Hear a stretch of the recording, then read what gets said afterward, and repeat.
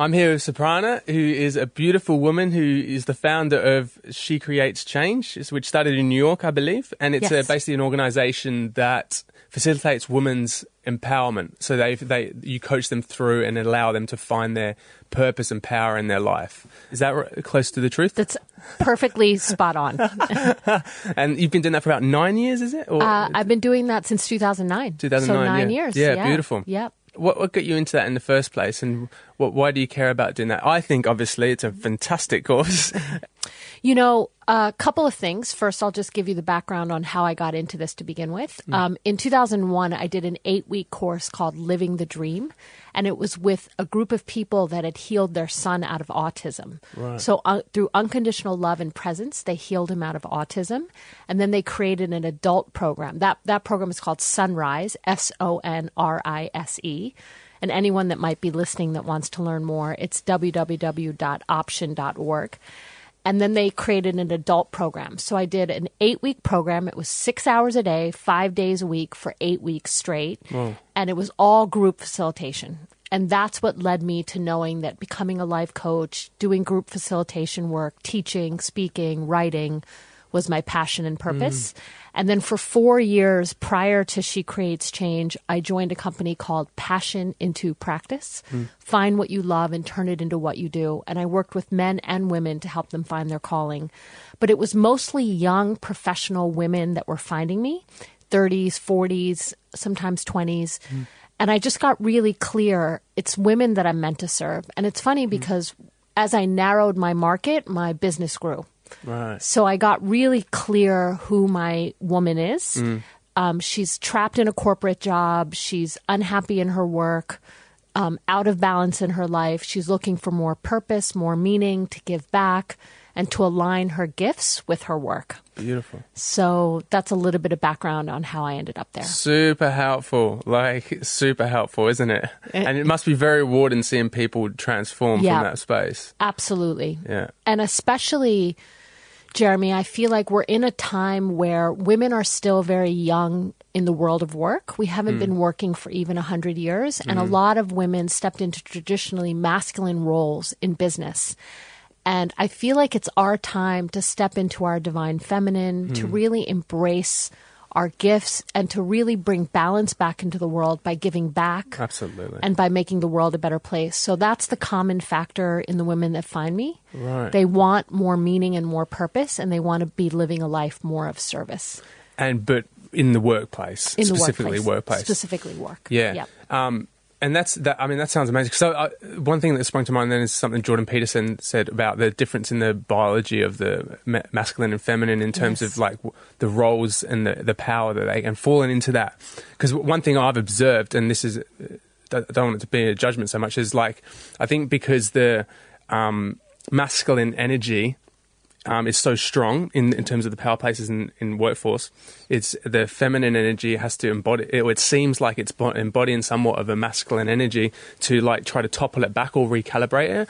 But from observation, I find women that step into their feminine power and then like skyrocket, because the masculine or the male can't embody that so well. That's creating more of a, if that analogy makes sense, it feels like that methodology is creating more of a nice equilibrium. Yep. Exactly. Does that make sense, or is that Yep. like just a weird thing? No, that's exactly what needs to happen. Yeah. We need to right. bring balance back into the world. It's when you said divine feminine, that's Yep. what stuck out, and I was like, because I mean, I can even speak for myself because I think we've all got these masculine and feminine energies in ourselves, and Totally. I've had too much of the feminine energy of just of like creativity and chaos and infinite potential and idea. I mean, I feel like that's a bit of a feminine energy, and my masculine Yep. energy is It is. the logical, structural deadlines. Yep. And I didn't have enough of that deadline, so I've just realised that I need to create, bullet points of what I need to attain by what dates, and Yep. and then I can calibrate even myself. Yep. You need both. Yeah, You yeah. need both, definitely. But the women, but the woman energy or the feminine energy in the world, I feel is massively needed in terms of the nurturing, the love, the wisdom, the emotional intelligence, Absolutely. all that connectivity in the workplace. Absolutely. Oh, it's needed, right? Yeah. I mean, Badly. that's what your work is. That's what my work is. Exactly.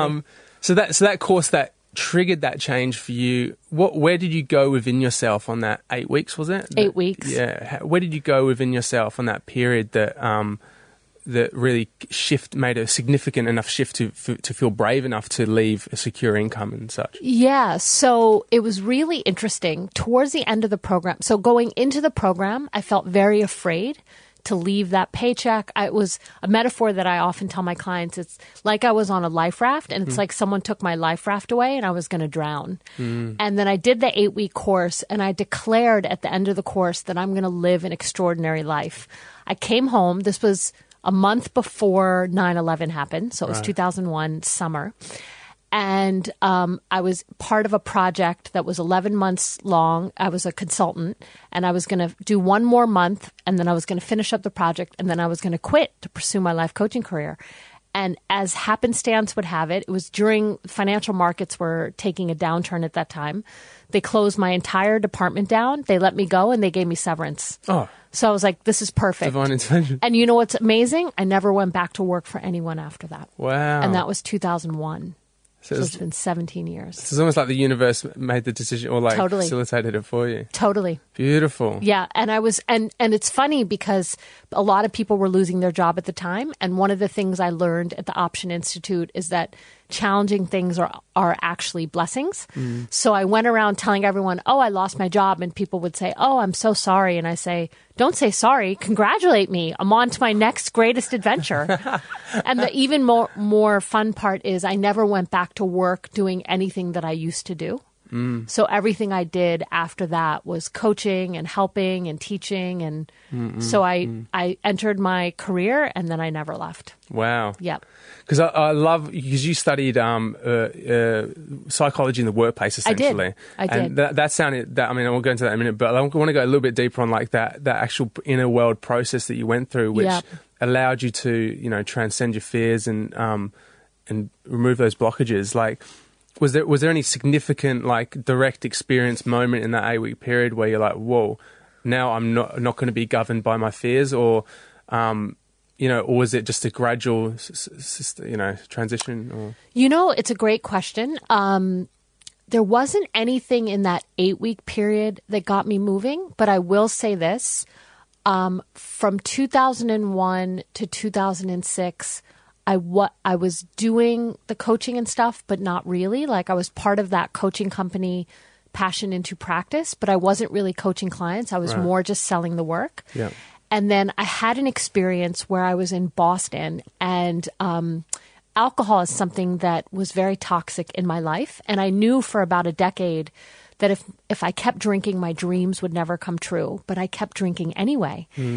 And in 2006, I was at a conference, and it was a career conference, and I had a booth up, and I was basically enticing people to come and become a Passion into Practice facilitator and work with us. And I hadn't had a drink for 2 months, and I went to a party, and I was drinking my seltzer water and cranberry juice, and I noticed a really good-looking man. And the next day, his right-hand man named Morgan came up to me and said, Philip would like you to join us for drinks. Philip would like to invite you to dinner. And Philip was this really attractive man. And I was like, oh, Philip wants to see me. So I went to the hotel room to have drinks with them. And I hadn't had a drink for 2 months. I had sworn off drinking. And they handed me a glass of Chardonnay. And I remember looking at that glass of wine and thinking, I don't want this. And then I drank it anyway. And I kept drinking, and I kept drinking. Got really drunk, of course, got more flirtatious with Philip. At around 1 a.m., he turns and he looks at me and he says, Suparna, I think there's something you should know. And I said, what? And he said, I'm gay. And I was like, you've got to be kidding me. Like, I blew my 2 months to make a pass at a gay guy. And if he was straight, he would just be turned off by the drunkenness anyway. So I got up the next day, totally hungover, and Morgan, his right-hand man, comes over to me and he says, how you feeling? And I was like, I hadn't had a drink in 2 months. And he goes, we're going for a walk later. And I said, okay. So we went for a walk by the river, and he says to me, Suparna, my dad was an active alcoholic his whole life. And one day he went outside, he stumbled, he fell, he passed out, and he was buried alive in the snow. Whoa. And I was like, this is no one's dream. This is the worst version of reality for this man. This is how his life ended. And then he said something to me, Jeremy, that was the most important thing that anyone ever said to me. He said, no change, no change. If you don't start making changes, nothing is going to change. And it was like a huge awakening. It was the biggest awakening moment of my life. I just had so many people saying to me, you have so much potential. You have so much potential to do so much. And I had all this potential, but it hadn't been realized. I hadn't really coached any clients. I was in this business. The business wasn't really working. And it just hit me. It was literally like a near-death experience where my whole life flashed before my eyes. I was like, my health is no good. My money is no good. I'm not really coaching clients. I have really toxic men that I'm attracted to that are attracted to me. And I just, in that moment, I was like, if I don't move, I might end up here in 10 years. And it scared the living daylights out of me. And I was like, I'm done. I've never had a drink since. That was April of 2006. I started a morning practice where in the morning I chanted, did yoga, journaled, meditated. So I started my morning practice. I stopped drinking and my whole life took off. My business grew by 500% that year. Whoa. Not present company, because I'm in a very serious, loving relationship right now. But at the time, I attracted the best man up until that point that I'd ever met. He was so good to me. It was like the reflection started to change. My life started to change. So it was when I got integrity with what I was teaching and walking my walk. And I often say this, there are a lot of life coaches out there, but the way you know if someone's qualified is if they're working. Like the universe will let you know if you're ready for something or not. The universe will bestow upon you the honor and privilege to work with clients if you're really ready. And so that was my big turning point when I had to get into alignment with myself to walk my walk. Amazing. Yeah. So that was the internal work that I did where I just saw the possibilities, Jeremy. Like I believe we're on different trajectories, but I believe I changed the trajectory of my life in that moment through making that choice. It changed my entire future. Because I think if I'd kept drinking, I wouldn't have amounted to anything.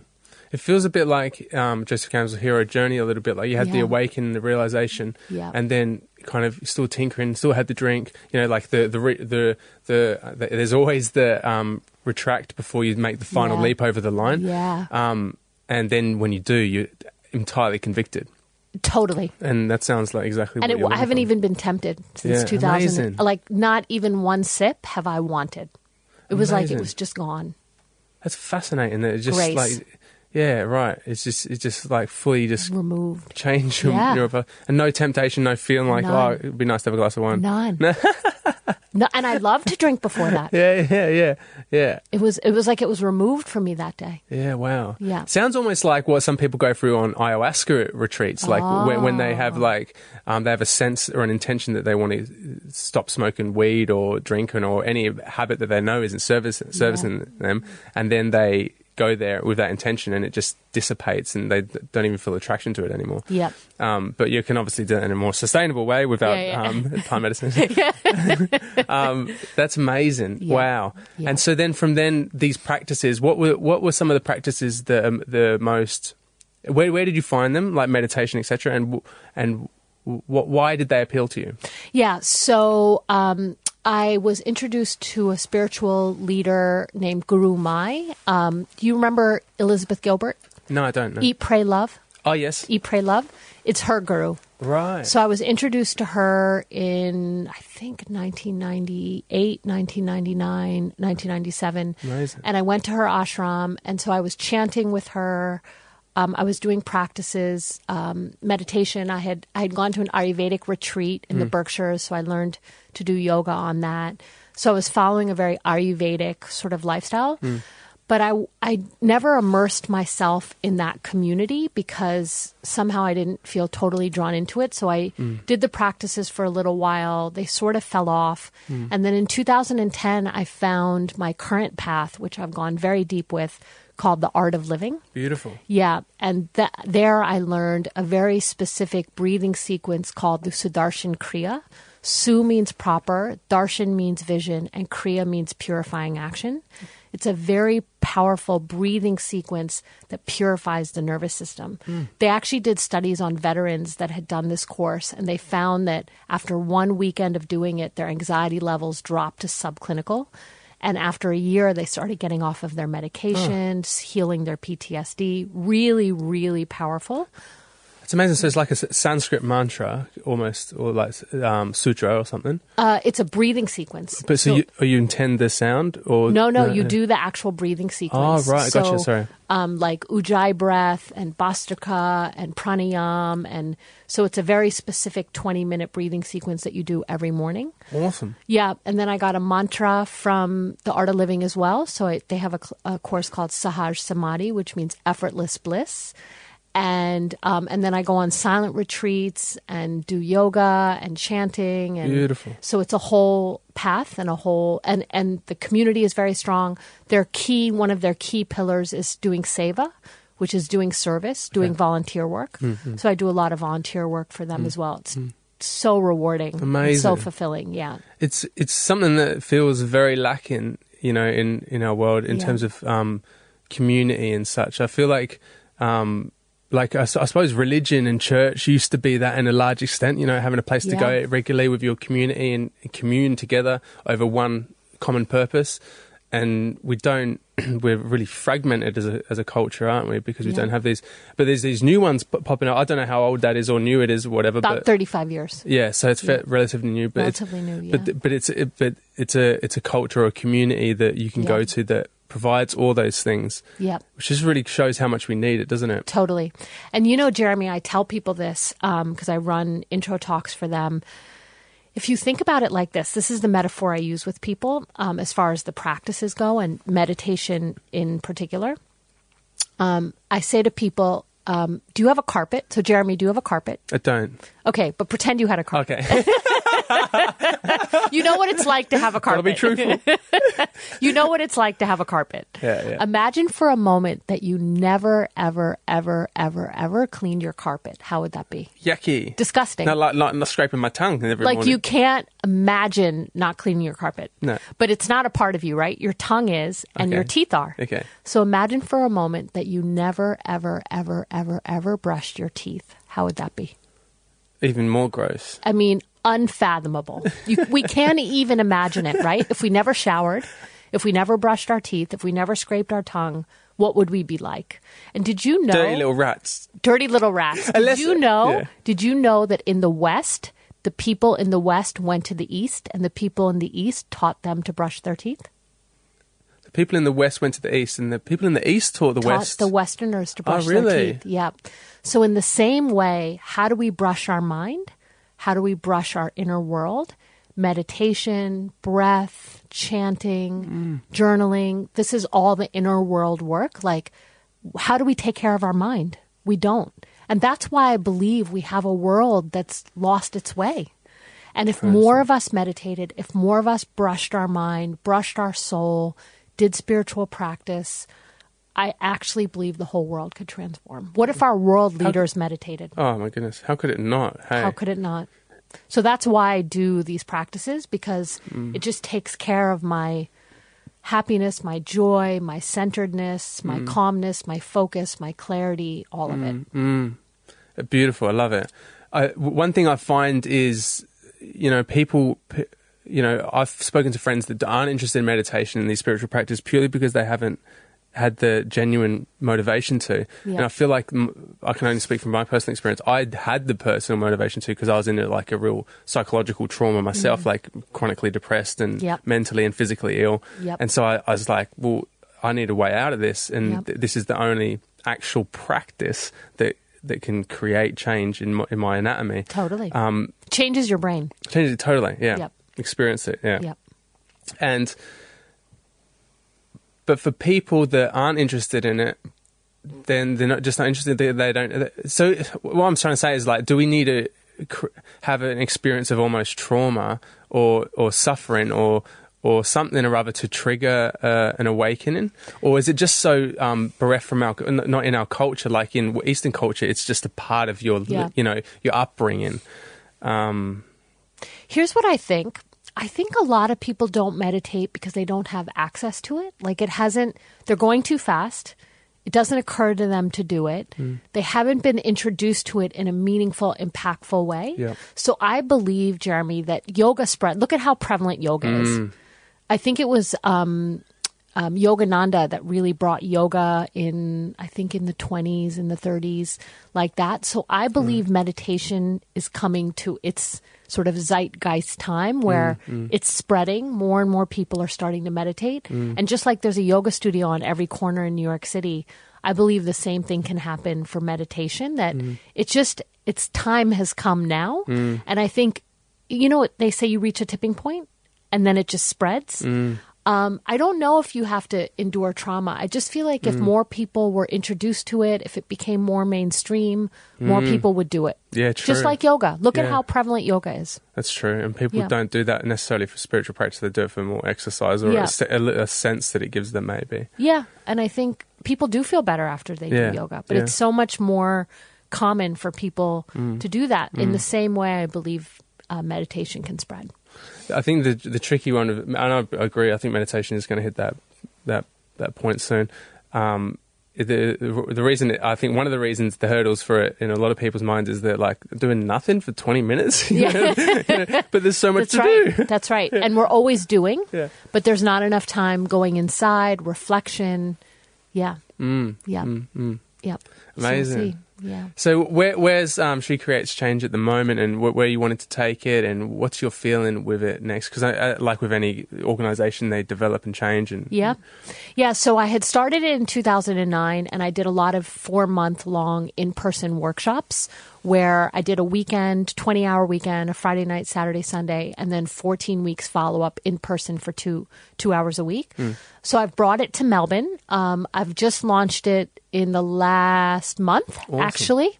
I've done 5 talks. I've been in front of about 100 women, and they're totally signing up. I actually have a 3.5-day weekend happening next weekend in Richmond. Yep. So I have a handful of women signed up for that. So that's really exciting. I'm doing a 5-day retreat in Byron Bay in September with 6 weeks follow-up. And then my scale-up version, Jeremy, is this. I've written a curriculum. It has 14 chapters, 12 principles, and it has 100 exercises. So 14 chapters, 7 exercises per chapter. 14 chapters is about 98. And then there's an opening question and a closing question. So it's 100 questions, 100 videos, 100 worksheets. So my scale-up plan is to promote it and get it out there, get people to buy the digital course with instructions. And then as soon as they sign up, they get matched up in a small group with other women. Right. And then they go through it like a book club. Oh, cool. So that's a great idea. Yeah. So they do the worksheets, they watch the videos, and then every week they meet and they talk about the work. Perfect. So I want to get circles of women happening all over the world. I love that. Yeah. So it should be done with someone else. I don't want people to do it by themselves because you don't have the same kind of space being held and accountability happening. And there's something that's so powerful just about more than one people coming together over a similar thing and their question and answers and the problem solving and all that stuff. Exactly. Yeah. And community, having community around it. Oh, amazing. Yeah. So, and I would want them to do it over Zoom or Skype, some kind of video teleconferencing. And if people sign up in person, if people from Melbourne sign up, if I focus on one city and I get a lot of people from Melbourne signing up, they can always meet up in person. So they can do either over the video or in person. So good. Yeah, I'm excited. That's so cool. I'm launching it actually with a women's incubator called, oh my God. One Roof, is it? No, not One Roof, in LA. Oh, right. It's a women's incubator. I just got introduced to them. Feminine Intelligence. And she's created an app and a community. And so women are channeling into that community. And then we're going to be selling them this course. Awesome. Yeah. Wonderful. So that's happening as well. How exciting. Yeah. So go ahead. Oh, so that launched last month, or that's about to launch in this coming weekend? The Feminine Intelligence is going to launch in September. And the in-person workshop that I'm doing, the first one is happening next Thursday. Awesome. Yeah. How cool. Yeah. So it's the Women of Melbourne. I've brought it to Melbourne, and Yeah. I love teaching and coaching and watching women transform. And so that's been really exciting for me to meet all these new women in Melbourne. So cool. And there's Yeah. so many people in these workplaces Yeah. that need this kind of help. Yeah, and I got a really good response, Jeremy. Like my intro talk that I had this past Thursday, I had over 100 registrations. So Amazing. the women are just, and most of that was word of mouth. Like I barely advertised. Amazing, Yeah, Sue. yeah, They're just eating it up. yeah. It's happening. Yeah, yeah. How wonderful. And what's the social handles and like what's the website and how can people get more information? Yeah, www.shecreateschange.com is the website. I would say the best thing is to go to there, get on my mailing list. You can also write to me at Suparna, Suparna, at shecreateschange.com. Just write to me. We can set up a call, set up a meeting. I'd love to meet people and hear what their needs are and see if there's any way I can be of service to them. Beautiful. Yeah. How cool. Well, go you. Yeah, thank you. I really do think it's like a super important shift to happen in our culture for women to fall into their power, fall into their their divine, unique, like it's the most powerful force in nature. Yeah. Feminine, creative, creating life. Exactly. It's like if we don't honor this and have absolute reverence and support of it, it's for the worst of this planet, really, our existence. Yeah. So, brilliant. Thank you. So, when you studied psychology in the workplace, because that to me is like a fascinating area. Yep. I had another friend, Radek Sally, who did Swiss, and they were very conscious of a lot of that kind of things, like meditation in the workplace, etc. Yeah. I'm interested to know what your feelings are and your learnings from that time were about how to better facilitate a workplace environment. If it's meditating, like not compulsive, like you have to meditate when you get to work, or or any other practices or behaviours. Because I just hear again and again the icky stories of, like, even my mate the other day said his boss said, trust is good, but what's better than trust is control. Oh no. And I'm just like, I'd want to just quit that job straight away. But there's a lot of things like that where there's just this clingy, grippy, and I don't know where it comes from, if it comes from higher up, of like, it's this ignorant mindset of it seems very ignorant, basically. Yep. I don't know how to source it in any one thing. Yeah, well, it's the wounded masculine. Okay, there you go. Yeah. That's what it is. Yeah, it's the wounded masculine, wanting to control, wanting to dominate. That, and I think our workplace is overrun with that energy. Wow, so the wounded masculine. So that means men that have gone through are wounded emotionally, or from their upbringing, or could be. Yeah. So there's just maybe some archetypes that'll help. There's the wounded masculine, which is like power and I wouldn't say power in a very dark way. So dark power, manipulation, control, aggression. This is all the wounded masculine. The divine masculine is actually to be of service. So when you're going out in the world, you're giving back, you're helping, you're in service of humanity. This is the divine masculine. The wounded feminine is like that victim sort of consciousness. Yep. Victim consciousness gotcha. is the wounded feminine. And then the divine feminine are the things that you talked about. Compassion, nurturing, love, taking care. Yeah, so there are 4 archetypes. Yeah, right. So the It's energy like the shadow version of each. Exactly. Yeah. Does that help? Yeah, that's super helpful. Yeah. So if only we could be so easy with our communication. If you're an employee and just go to your boss, like, you sound very wounded. So what's going on emotionally? And this is, Jeremy, just a totally separate point.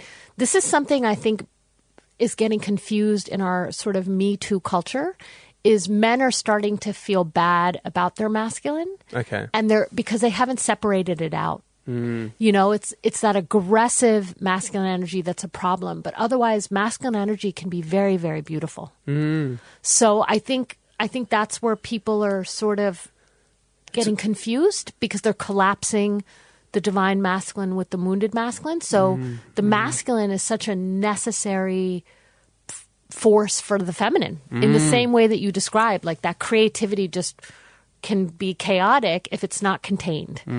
So providing that focus, providing that structure, providing that direction is the masculine. The feminine wants to free flow. So I think as women, we desperately need the masculine in our lives. And if we can acknowledge and embrace that and encourage men to really be in their divine masculine, because men just want women to love them. Actually, I really believe that, and so everybody that's wounded is really just crying out for love.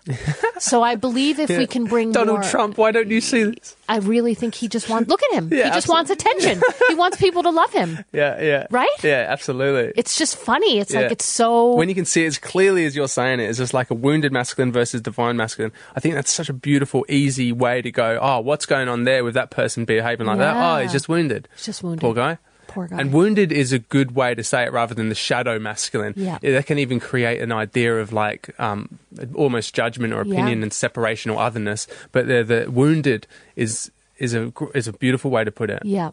Beautiful way Yeah, to put it. so I think as women we have a responsibility to look after our men, Hmm. and what we don't want to do is respond to any aggression with more aggression. Mm-hmm. We as women need to step into our divine feminine, where we nurture, where we embrace, where we look after.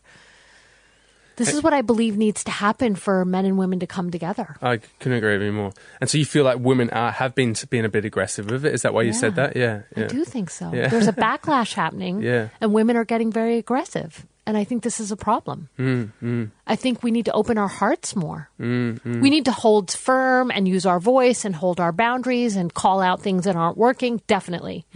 But I think there's been a backlash where there's a lot of anger now. And I think it needs to be heard, but it needs to be resolved, and we need to move into our heart. And we need to move into a place of love and compassion for men that are suffering. And the more we elevate our consciousness and really move into that divine feminine, the more men will elevate their consciousness and meet us there. Perfect. Yeah, absolutely. It's kind of the race of who will elevate their consciousness quicker. And I think as women, I don't know, like, we have a responsibility to our men to really help them awaken. Because women are more drawn to sort of personal development and spirituality and stuff like that. So as women, I believe we're the light bearers. Like, we're meant to bring our men to the light. I really believe that. Yeah, I like that. I really like that. I feel it's As a man, you might like as a that. man, I feel like, you've got my back. Exactly. Yeah. Exactly. Which is a beautiful thing. Because I was about to say, as you're saying that, and it's I feel like it's men's responsibility as well to absolutely like facilitate the woman's expanding of consciousness and supporting their Totally. actual, characteristics. But me saying it, does it feel as yummy for you as when you said it to me? Totally. That's what I was saying. We need men. We need each other. We need men to take care of us. Yeah. Like, totally. Yeah. Totally. Provide that direction, provide that container, provide that structure, provide that guidance. Totally. Well, but just when you said it, I think it just filled a hole in me. That there's this part of me that feels like no one's got my back. Yeah. And as soon as you said that, it just had this warmth that almost like just softened my whole body and made me feel less tense and Exactly. and kind of like a little bit emotional, and it just felt nice. Yeah. You know? Exactly. So that says to me that it's there's something in it. Yeah. Yeah. Thank you. Yeah. So how can we do that in an actual terms in our workplace then? Like what's if someone's listening and is in that, troubled place, feel really distasteful of their workplace and their environment, what's something they could do in terms of like maybe reaching out to HR and saying, suggesting da-di-da, or, It's a good question, Jeremy. It's tricky though, because work environments have a culture. And the culture might be really toxic. And for that person, they might need to just get out because it's a systemic change. It needs to come from the top down. There needs to be a real effort made to make it a less toxic environment. So my clients used to come to me, Jeremy, like they weren't allowed to have a lunch break. If there's a way to change it, then speak up, hold your boundary, don't get angry, don't get reactive, stay centered. But if the environment is so toxic, you might just need to get out. That's so true. You might just need to get out because it's a whole system. It's like one person trying to fight a massive wave. Yeah. It's almost. And the leadership, I really believe this as an organizational psychologist, it has to come from the top down. Right. The leadership has to want to embody a transformation. Gotcha. And I feel like if somebody's stuck in something that's really toxic, I usually advise them to leave. So that's a really interesting thing you touched on there, because I've always wondered the difference, and this might be different for social hierarchy or powers in economic, broader political landscape, but the difference between change coming from bottom up and top down. Yep. I always feel like in my head, my intuition goes top down in politics and power and everywhere, because it would just drip everywhere. Totally. But then a lot of people are by the belief of the powers of the people. And if enough people change, yes. They will change the top. Yes. Maybe both are true. Both are true. I believe in our civil society. I think it needs to be, the masses need to organize in such a way that the way the people did after Donald Trump got elected, right? More and more people got involved with their local government. More and more people are now running for office. They're sort of taking their power back, because there's been I think with Obama, I'm just going to talk about the U.S. because I'm American. Yeah. I think with Obama, people became complacent. They're like, oh, we have Obama, so we don't really have to do anything. And now with Trump in office, it's really galvanized people on the left, people in general, have to get involved, take responsibility. So in that case, Jeremy, I believe that's true. In an organization, there can't really be an uprising the same way. It's just set up very differently. You go to work, you have an agreement to be there, you're getting paid to be there. Yeah. It's an exchange. The company has a culture. So in that case, I believe it has to happen from top down. Very interesting. Yeah, that's very true, isn't it? It's good to discern the differences there in what's the mechanics of the power play, almost like the employment, the contract. That's a big one, and then society. It's more like we're choosing to show up, and there's no contract, and we're choosing our leaders, and we have the right to run. Supposedly. God only knows, Jeremy. I was in the fetal position the day of the U.S. election. Oh, really? Really? I mean, I actually was sort of had a little mini breakdown. No doubt. I mean, I was pretty traumatized. Oh. I had an election party at the house because, we get up in the morning and it's Tuesday night in America. I had friends over. I had streamers up. Someone brought champagne. I wasn't going to have the champagne, but someone brought champagne. And then midway through the day, we're like, oh my God. It was just one of those days where it was surreal. It's the worst party. Everyone left early. And they didn't even see it out to the end. They already knew it was coming. Left. Yeah, people left. Oh, how sad! The energy. Bad. Imagine the state of the collective consciousness in America on that day. Oh my God! Like if you could somehow get something Tesla made that could read the electrofrequency of everyone. Could you imagine? Total shock and confusion. I'm sure all the trees probably died that day. I know, seriously. Oh my God! That's what amazing. A day that was. But what's your feeling on it? Yeah. Here's my feeling on it. In some ways, it might be what we needed, which is a nice big slap. Are you familiar with the goddess Kali? Yes. Kali, she kills anything that isn't love. So I think Kali had her day where she was like, wake up, people. And I believe it's a wake-up call. And I do believe that if we choose to do it, and I believe there are a lot of people that are doing it, more people stepped up after that. This is what I heard. To become more socially responsible, to look after the environment. We started to feel like, oh my God, it's in my hands. Yes. Like I can no longer trust the people at the top, so now it's in my hands. Yes. I know a lot of people that are running for office. Do you? That never would have run for office otherwise, people with a lot of integrity.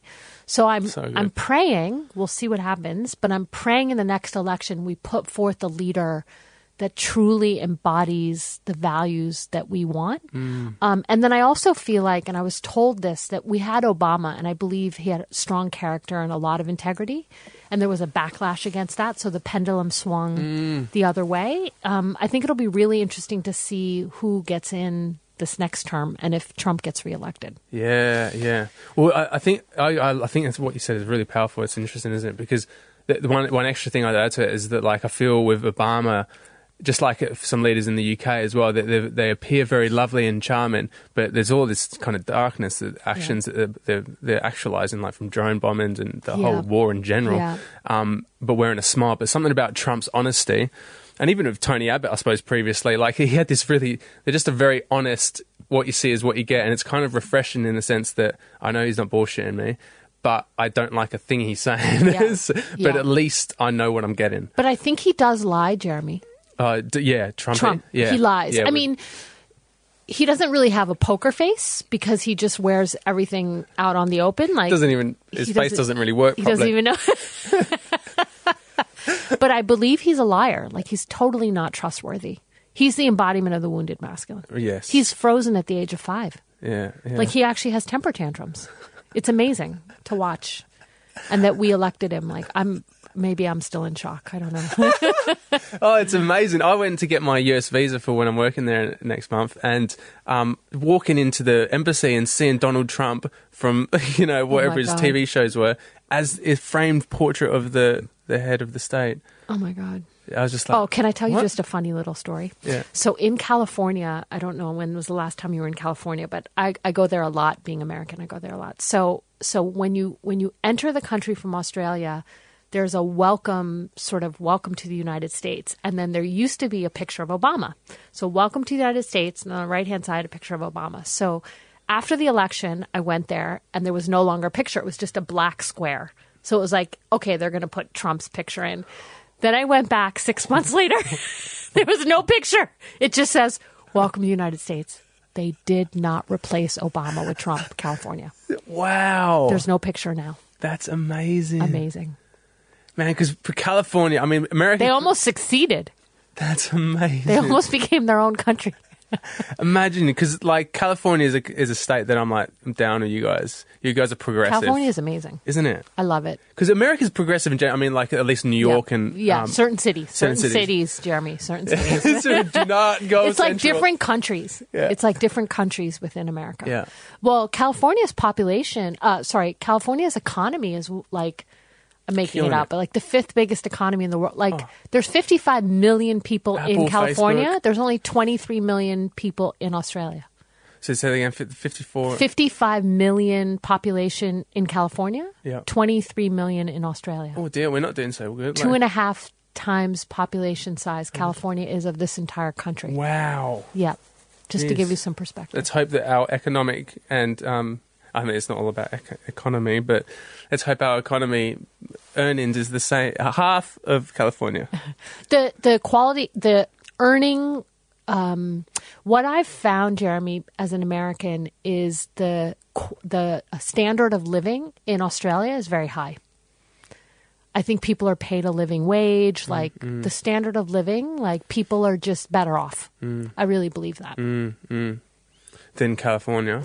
Yeah, right. I mean, there's definitely wealthy pockets of people, but overall, Overall. apples to apples. Yeah, right. I think Australian is a wealthier country. Yeah, it's just right. my perception. I don't know if that's true. Like more people more people are comfortable. Correct. So, Correct. So what do you think California, like, because that's why I'm drawn to America, like Yeah. not because I feel like there's a need there, and also I feel like it's progressive, Yeah.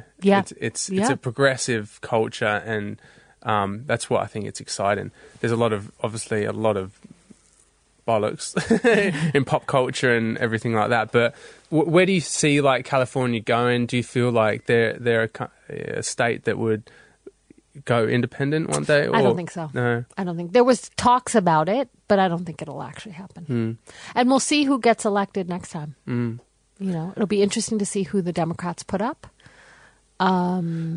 What's frightening for me is that there's still more sensational hype around some, like, I don't know about the Kanye West thing, how real all that is. God, no, I hope not. Yeah, but you see people like him playing the game of sensationalism and hype and still the whole ignorant game. Yeah. And then but I know there's such wise, beautiful, intelligent people. Yeah. And I wish that they would just get thrown in this. Like, why aren't they running? I know, why it's aren't they crazy, running? right? Yeah. Bernie Sanders did. He was very left. He Yeah. was like a socialist almost. But he had high character, high integrity.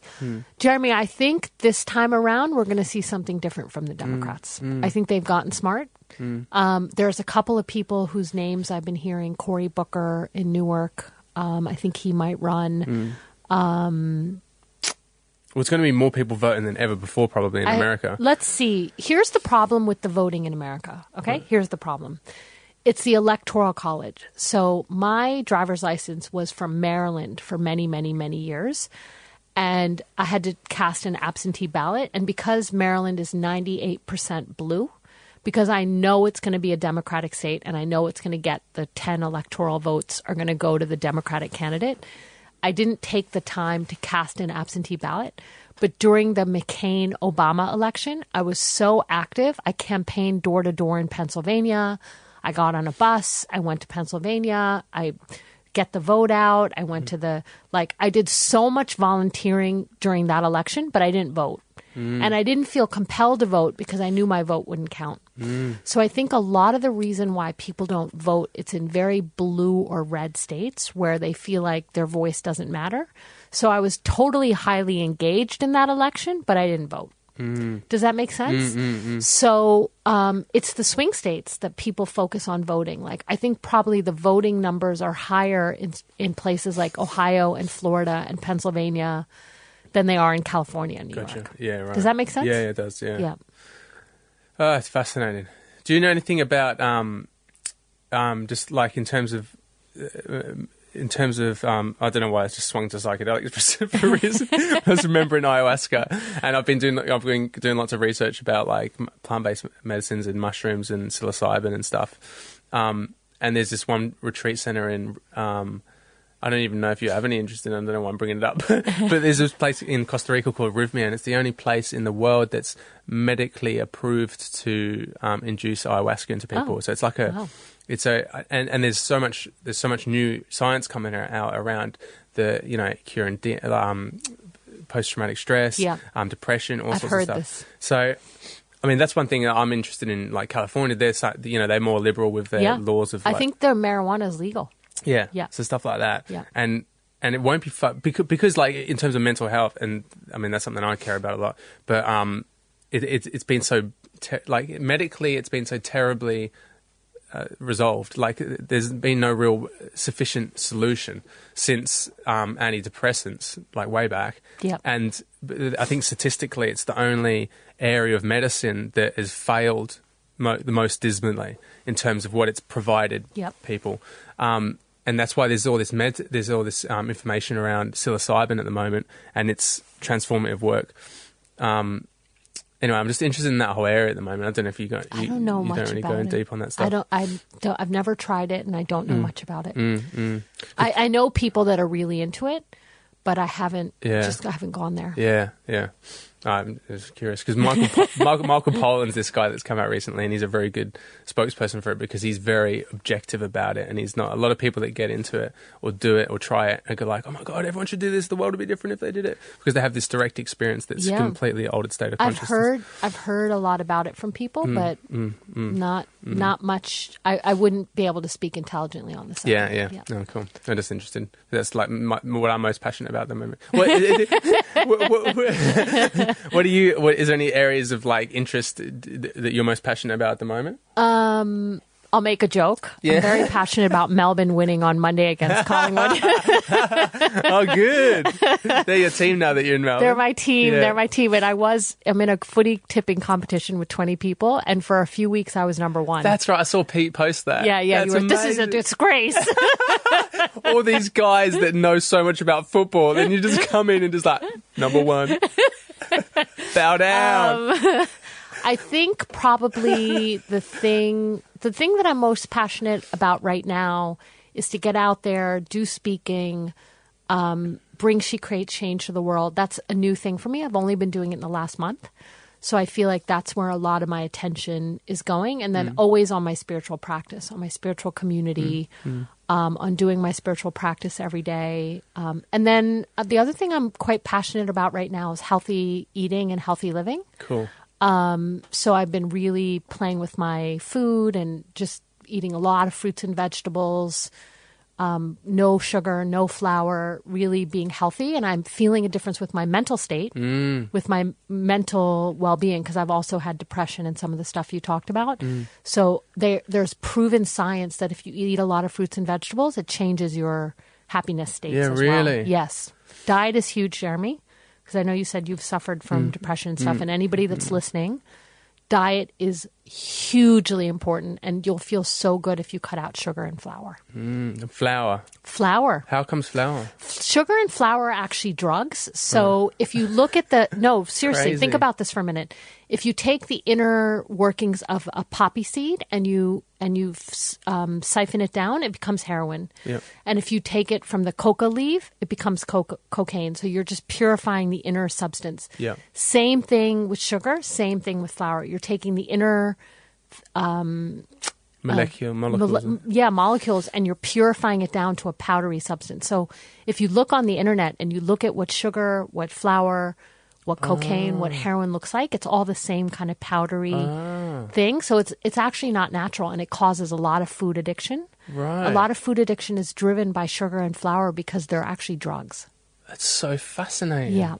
And they must endure a similar process then to extract or something rather in order to... Yeah. To You're taking the inner layer, I don't know how to say it exactly. the most potent element of that thing, yes, maybe. and purifying it. Yeah, wow. Purifying it to a powdery substance. Isn't that fascinating? Yes. That's interesting. I've never heard it put like that before. And then there's a lot of food addiction, a lot of obesity, a lot of disease, a lot of diabetes, a lot of cancer. I believe a lot of this could be cured by food. Yeah, wow. Oh, and I'm down for that, like whole foods and organic. My spiritual teacher said there are 3 things that impact your well-being: the food you eat, the company you keep, and the stars, astrology. Oh, beautiful. Because some of it is guided by the stars. And in the food and the people, that feels very true. And the stars, I suppose, can you go deeper on that one? Yeah, so it's your astrology. So there's Vedic astrology, there's Western astrology, where you look at your chart. So you come into this world based on your birth time, your birthplace, your birth date. There's a whole sort of karmic pattern laid out for you of what's in the cards for you and what's in your destiny. And then you have free will over it. You can change your sort of direction of your life, but a lot of it are influences on your chart based on the stars that impact your well-being. You might be going through a dark time. It's in your chart that you're going through a dark time. So a lot of it is predetermined. If you do enough spiritual practice, you can change your chart. Yeah, you can unstress all the karma. Yeah, exactly. Or the conditioning. Exactly. I like that. I definitely know that there's not enough science around it yet, but I definitely sense that there's absolute truth in just that we're born into we're earthlings, right? So we're born on this earth, and the nature of our construct of our anatomy must be in some way, like everything in nature, in rhythm, in cycle. And so our body and our journey must be in cycle with something more cosmic than what we perceive. I suppose the trick is finding good or intelligent enough astrologers that absolutely. Because I know there's a big difference between Vedic astrology and Western astrology. Like I'm a different star sign in both of them. Correct. Pisces, and then I'm Sagittarius, I think, in Vedic. And yeah, so it's very interesting, isn't it? Yeah. And it does help because I also agree that everything in nature is patterns and laws and rhythms. Totally. And so we're different personalities that behave to different patterns. I'm a big believer in it, the astrology. I found there to be tremendous accuracy in people that have read my chart in terms of what it's pinpointed in my life. And it helps just to give you some roadmap and understanding of things. Totally. Beautiful. Yep. How cool. Well, that's been absolutely lovely, Soup. Thank you for your time. Thank you for everything you've shared. Thank you for having me. Oh, pleasure. Everything from footy to Trump to women's empowerment. I know, we jumped all over. I loved it. Yeah, great. Well, thanks so much. You guys, anyone that wants to follow you, just Google your name. She Creates Change. Because then you get on my mailing list. You can reach out to me.